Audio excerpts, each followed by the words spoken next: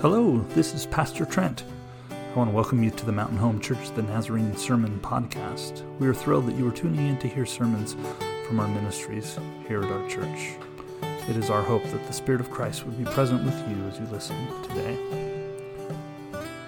I do want to take just a moment to invite you to reach out and connect with us. On our website, we have a way for you to do just that. You can visit www.mhnazarene.org/connect and fill out a very brief form. There's a spot to leave contact info, ask questions, and even to request prayer. Also, be sure to indicate that you listen to us through our SoundCloud podcast to let us know where you're listening. May the Lord be with you this day. Grace and peace to you.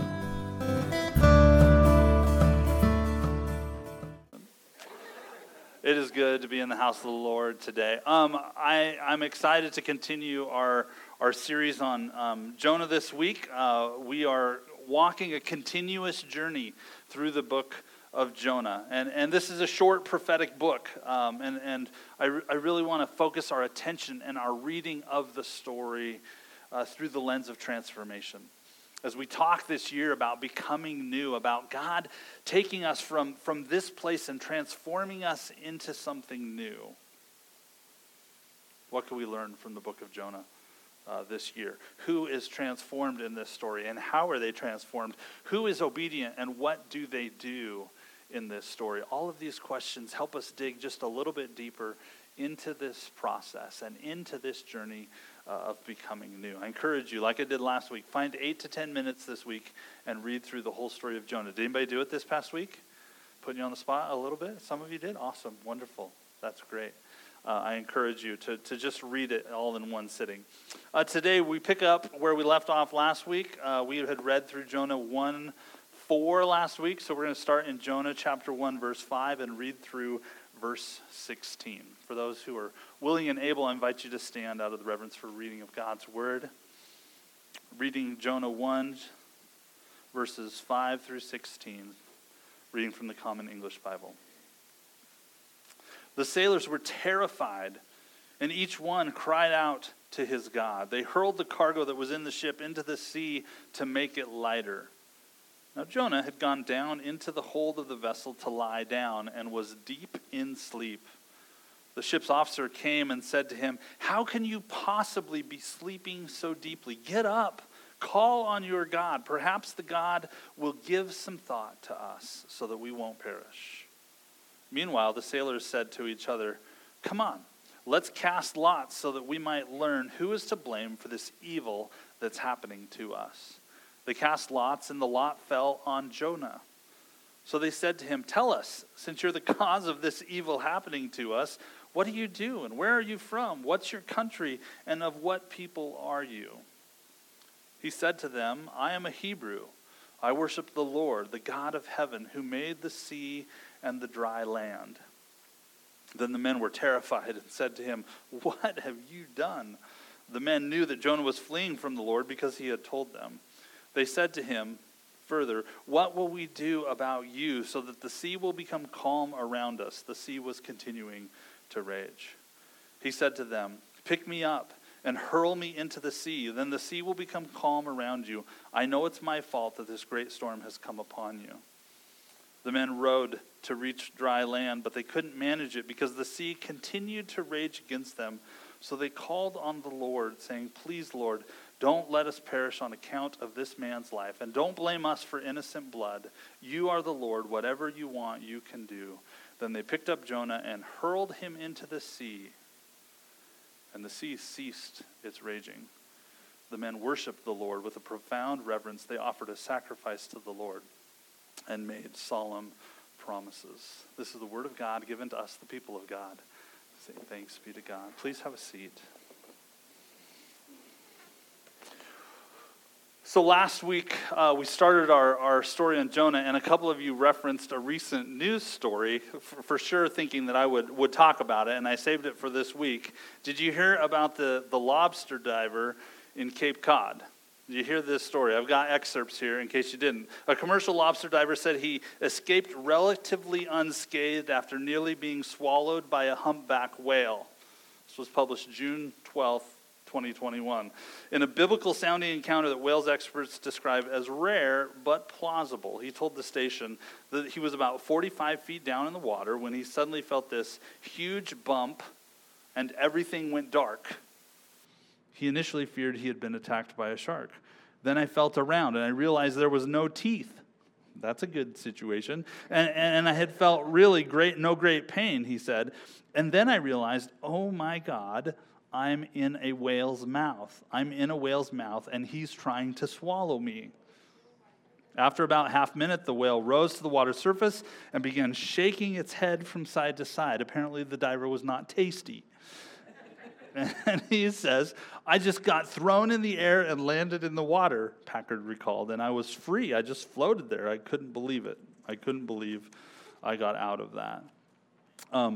And there's a story of some of his fishing partners. He says, I saw Mike come flying out of the water, feet first with his flippers on, and land back in the water. I jumped aboard the boat. We got him up, got his tank off, got him on the deck and calmed him down. And he goes, Joe, I was in the mouth of a whale. So anyway, close encounters for Mr. Packard, the lobster diver. There's been all sorts of theories this week in the news about, is this true or is this not true? I don't know. An interesting story for sure. But Jonah's story continues here. We continue to set up the story of what's going on with Jonah and what he's been invited, what he's been called to do. Last week we heard the call of God on Jonah's life. We heard what he was supposed to do. Go, get up and go and preach to the city of Nineveh. Nineveh was the capital city, a vast capital of the Assyrian Empire. And it was located up to the northeast from where Jonah was. And instead of going to the northeast, Jonah goes to the southwest, to a coastal city called Joppa, and he hops aboard a boat heading for Tarshish, which was all the way across the Mediterranean Sea, far away from Nineveh. He's running. And when we left Jonah in verse 4, the ship he was sailing off upon, was having some issues, breaking apart. It says seasoned sailors were crying out to their gods.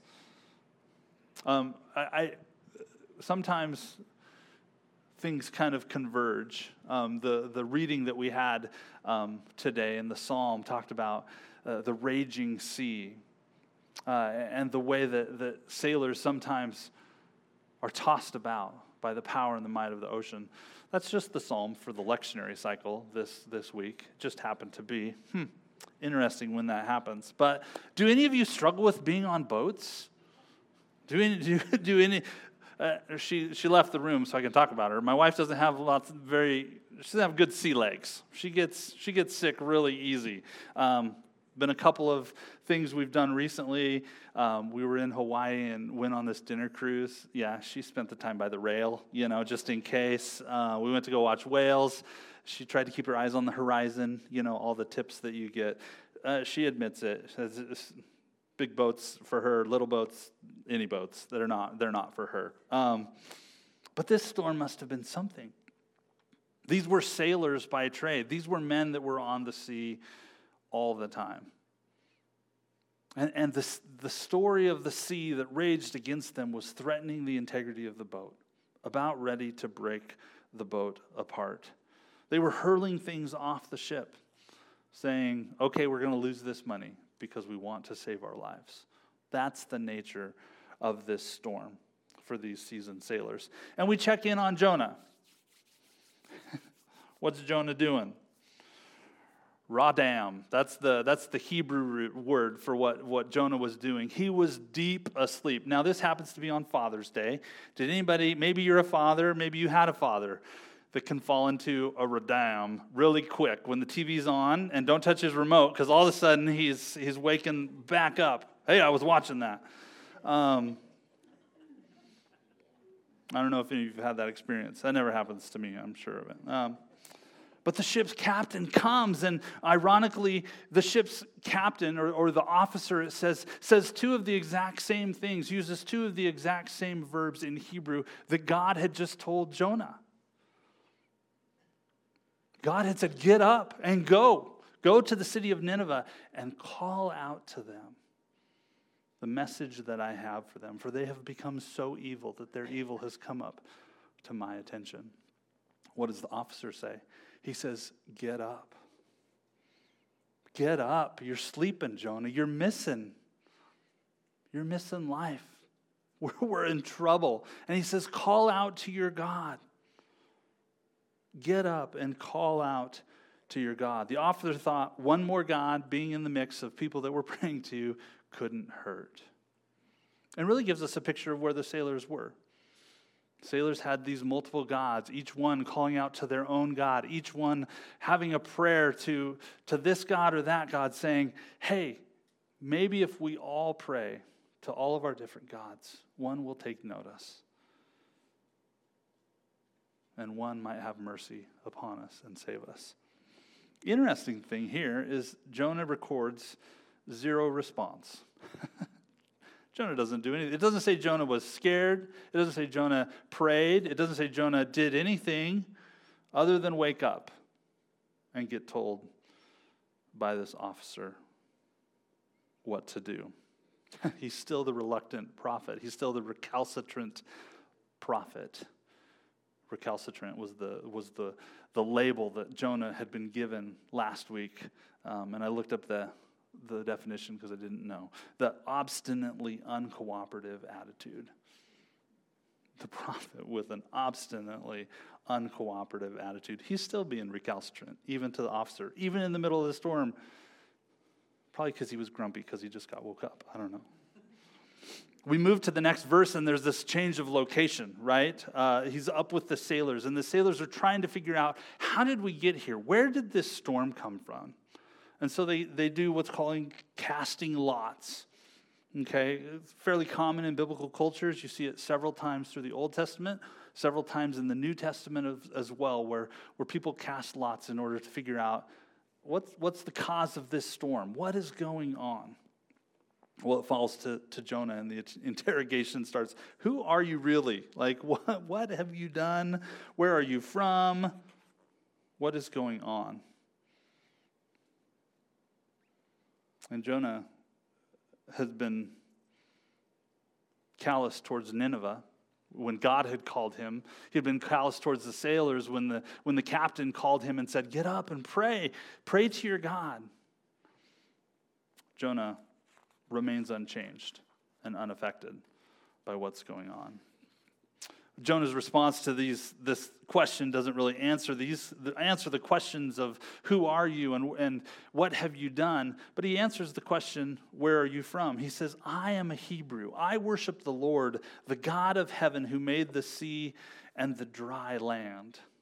Okay? That's a very good answer. Jonah gives the best answer he's given so far in the whole book, right here in this verse. He got it right. He correctly identifies Yahweh, the Creator God. He's in line with orthodoxy. He understands who Yahweh is. He's been faithful to study who Yahweh is and knows the stories of creation.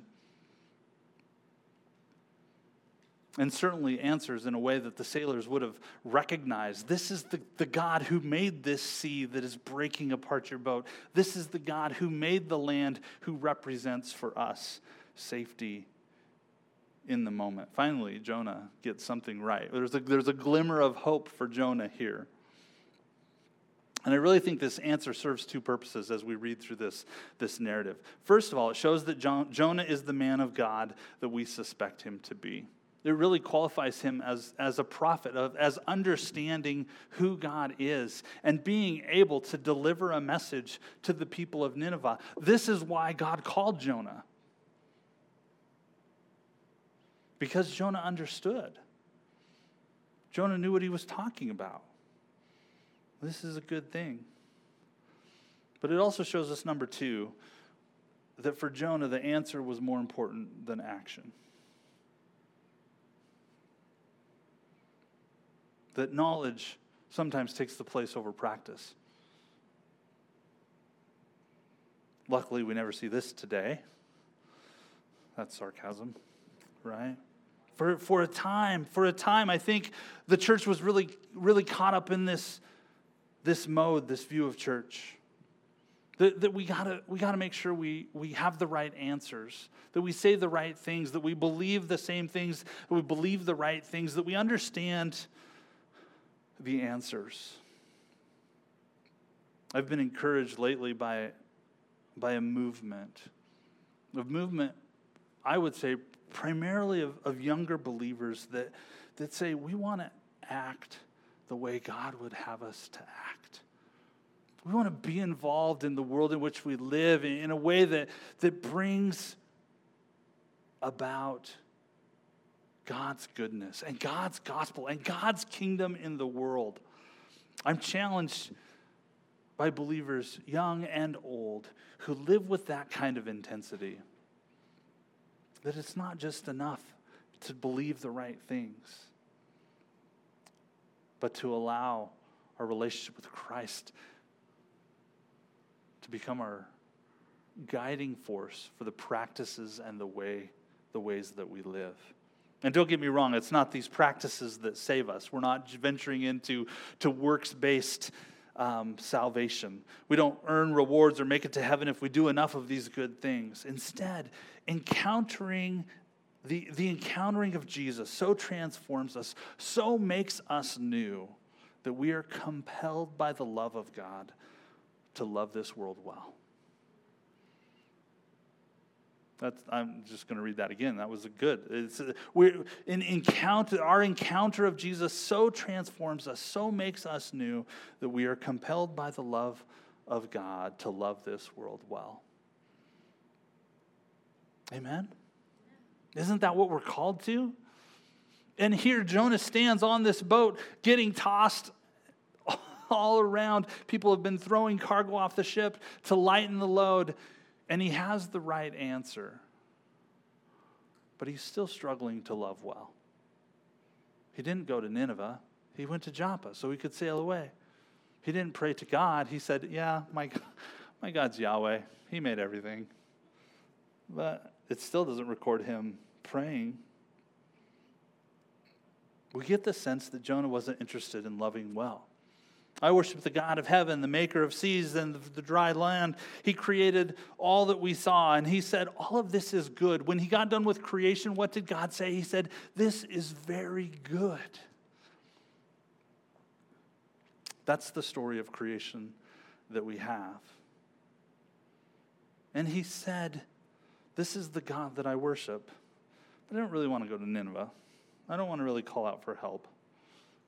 He's just really struggling with this, turning the corner from having the right knowledge, believing the right things, to living the way that Jonah ought to live.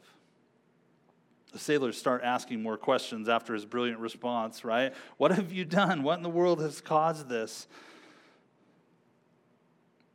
Did you ever experience that as a kid, like you're out playing in the neighborhood and your mom calls and she uses your middle name? Right? Trent Douglas Freeberg, get in the house right now. And all your friends are like, ooh, what did you do? What did you do?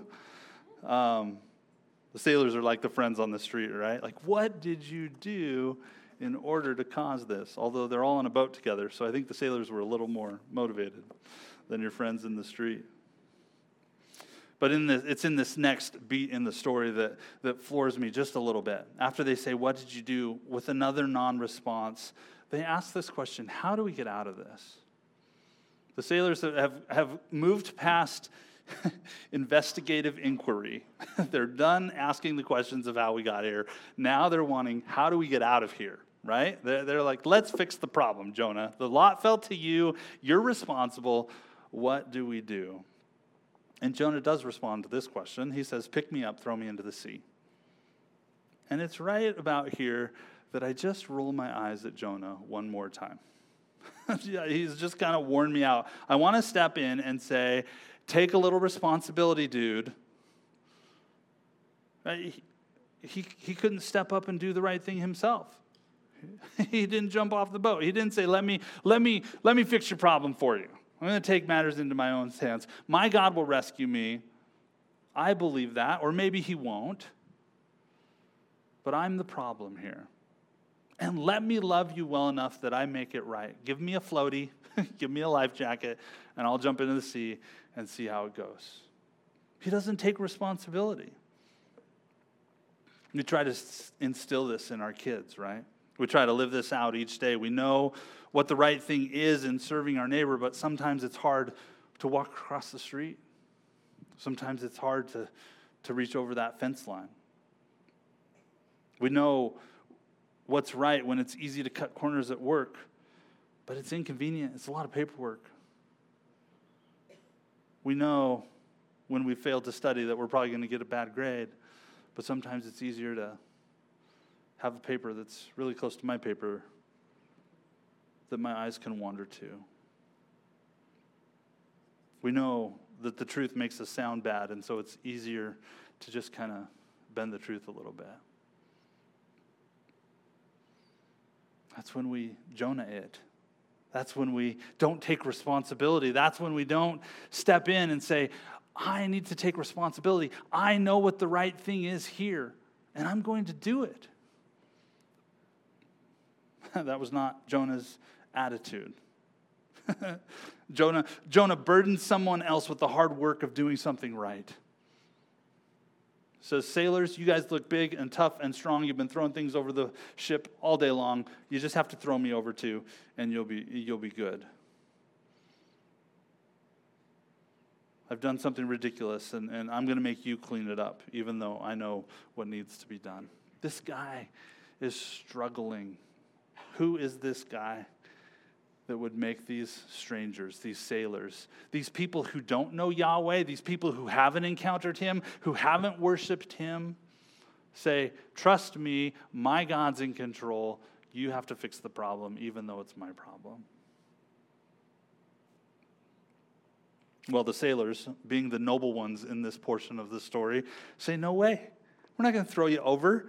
We're not going to do that. They dig deeper into their oars. They struggle. They try to get the boat to safety. They struggle to pull the boat to the safe harbor, saying, we can't throw you overboard. We just met you. We don't know you. We're not going to do that to you. But they couldn't make any progress. And the ship was coming apart. And their lives, not only Jonah's lives, but all of their lives were in danger. And eventually they resign themselves to Jonah's plan, to Jonah's instruction. But before they do, what do? They pray. Not to their own gods this time. Not to the many gods that were represented in their culture that they had been praying to before. If you have your Bibles open, it's there in verse 14. It has the word Lord. And I don't know if you've ever noticed this before, but in the Old Testament, sometimes a lot of translations will use the small caps, and so it's a capital L and a capital O-R-D, but the O-R-D is a little bit smaller than the other caps, called small caps in font language. That is the designation reserved for Yahweh in the Old Testament. That whenever they speak about Yahweh, that's how they write it. You'll see it in the Psalms all the time. You'll see it in several of the narrative books of the Bible. And when they pray to the Lord, they pray to this Yahweh God, the one who they had just heard about 5 minutes before from Jonah. The one who, even in fleeing, knows the right answer and knows this is the God who made the sea. This is the God who made the land. This is the one to whom you need to pray. And it works. You know the story. The sailors throw him in and the storms calm. And the seas die down. And amazingly, all is made fine with this simple action. This simple action of throwing Jonah overboard. And before we get on with the story of Jonah, we have our first amazing and remarkable transformation in the story of Jonah with the sailors. First of all, God's so interested in Nineveh, so interested in the capital city of this opposing kingdom that was a threat to the nation of Israel, that he called Jonah and said, go up to Nineveh, go take care of those people. And Jonah's like, no way. I'm taking off this way. And he encounters these sailors who know nothing of Yahweh, who know nothing of the God of Israel. And they're the first ones in this book to hear the good news and to respond and to reach out to Yahweh and to see the power of the God who made the sea and the land. This amazing transformation moment. It says the sailors worshiped with profound reverence. They offered sacrifices and made promises. And even in this first chapter of Jonah, while Jonah's in the sea, after fleeing from what God had told him to do, Jonah is faithful to proclaim the name of Yahweh in the nations. Amen. Good work, Jonah. You're in the sea. You're in trouble, but good work. And sometimes, what happened to these sailors? They didn't even pray. They didn't even pray the sinner's prayer, right? Jonah didn't show them how. He just slept. He was too busy catching some Z's. He didn't even take them to synagogue. He didn't bring them to Mountain Home Church. But I believe that they encountered Yahweh in that moment, that they humbled themselves and prayed to Jonah's God. How could this be conversion? How could this be authentic worship? I don't know, but it's great that God doesn't fit in our boxes sometimes. Amen? It's great that God works outside of our understanding. Somehow in this remarkable encounter with God on open seas, their hearts and minds are turned toward God, much more than Jonah's, much more than this stubborn prophet. And they worship in spirit and truth to Yahweh, to Jonah's God, the one true God, the God of the heavens, the God of the sea, the God of the dry land. I'm going to invite the praise team up, and as they come, I believe today God wants to speak to us through this story of transformation, this story of Jonah this morning. Maybe today we're a little bit like Jonah, having the right answers, but not following through on what we know to be right. Maybe today we ask for a loving response to our neighbors, to our coworkers, to strangers, to those other people, the Ninevites and the foreign sailors. Maybe today we're a little bit like Jonah, laying the burden of doing the right thing on the people around us, struggling to take responsibility.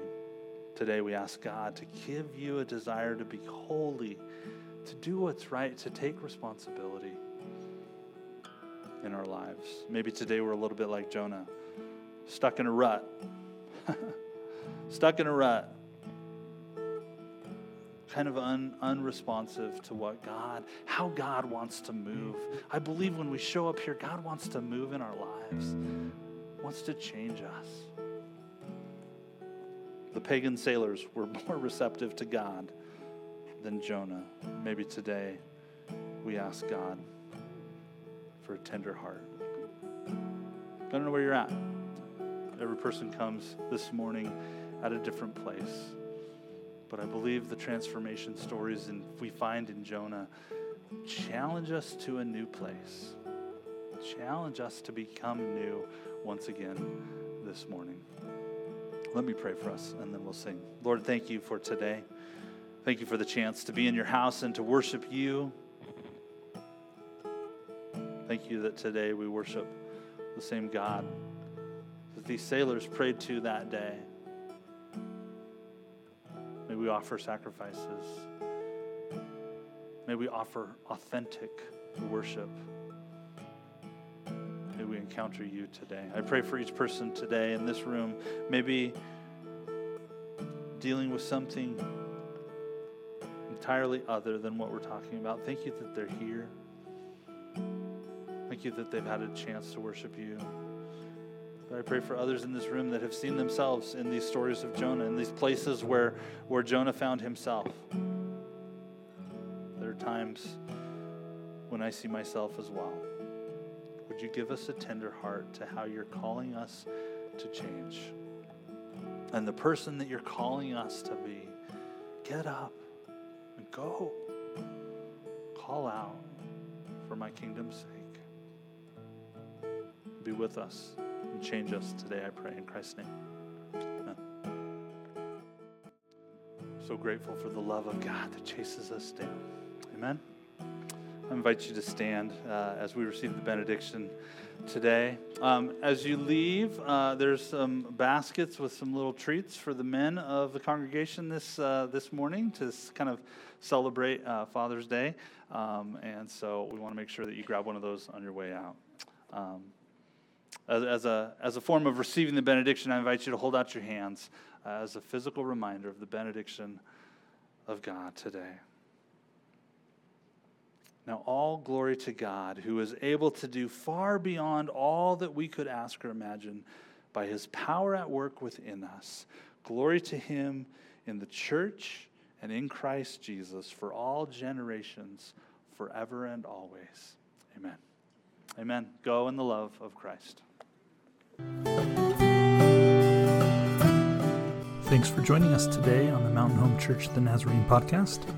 Don't forget to visit us at mhnazarene.org/connect if you'd like to connect with us, and have a great week.